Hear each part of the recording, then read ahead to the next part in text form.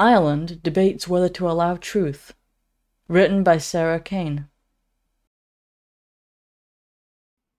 Ireland is debating the merits of some of the most draconian legislation that we have seen in recent years, criminalizing not only speech that offends people, but even the possession of materials that might.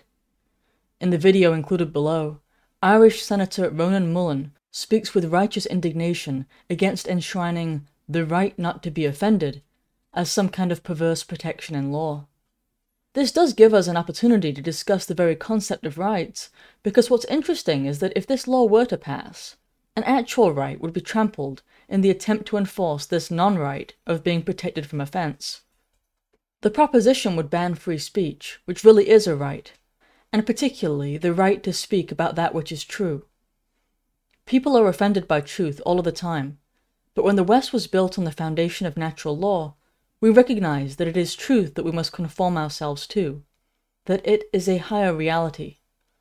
Without that bedrock philosophy, nor any concept of objective morality, there is an attempt to elevate people's feelings as the highest good to be defended. Thus, the most emotionally immature people become the highest caste of society, in a reversal of what ought to be. Their victimhood, proven only by their expression of unmetered emotionality, is their currency. This bill further fails to provide a definition of the hate that it seeks to ban and even imprison people for, though it does encompass the threat that misgendering people would merit such punishment. To misgender, by the modern definition, is to speak truth. It is to refer to a man as he, regardless of his attire, makeup, or even surgical mutilations, because we recognize that which is true. Thus, this law is an attempt, as we have seen elsewhere, to create a society that is so grounded upon lies that it imprisons those who speak truth. Philosopher Joseph Pieper, expanding on Plato's understanding, wrote, quote, "The natural habitat of truth is found in interpersonal communication. Truth lives in dialogue, in discussion, in conversation.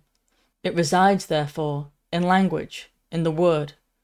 Consequently, the well-ordered human existence, including especially its social dimension, is essentially based on the well-ordered language employed." End quote. Without the ability to engage in interpersonal communication, we struggle to find truth on our own. We can't discern it. We are prevented from coming together in the once cherished art of argument, wherein we seek to unite in the search for truth. The attempts of man to conquer nature, without regard to objective moral law, always seems to result in the rather blasé effect of one group of people merely abusing others. It's not as novel as those promoting transgender ideology like to believe. It very quickly becomes a battle for dominion over other men, as in this case, where the focus becomes the punishment of those who won't comply with the lies. Ultimately, it's not hate that they have a problem with, which is why they cannot or will not define the word. Misgendering is a little closer. What they have a problem with is truth itself. That is what they want to silence, because the ideology of death and mutilation cannot stand its luminance. You can find more articles like this one at my Substack, Homefront Crusade.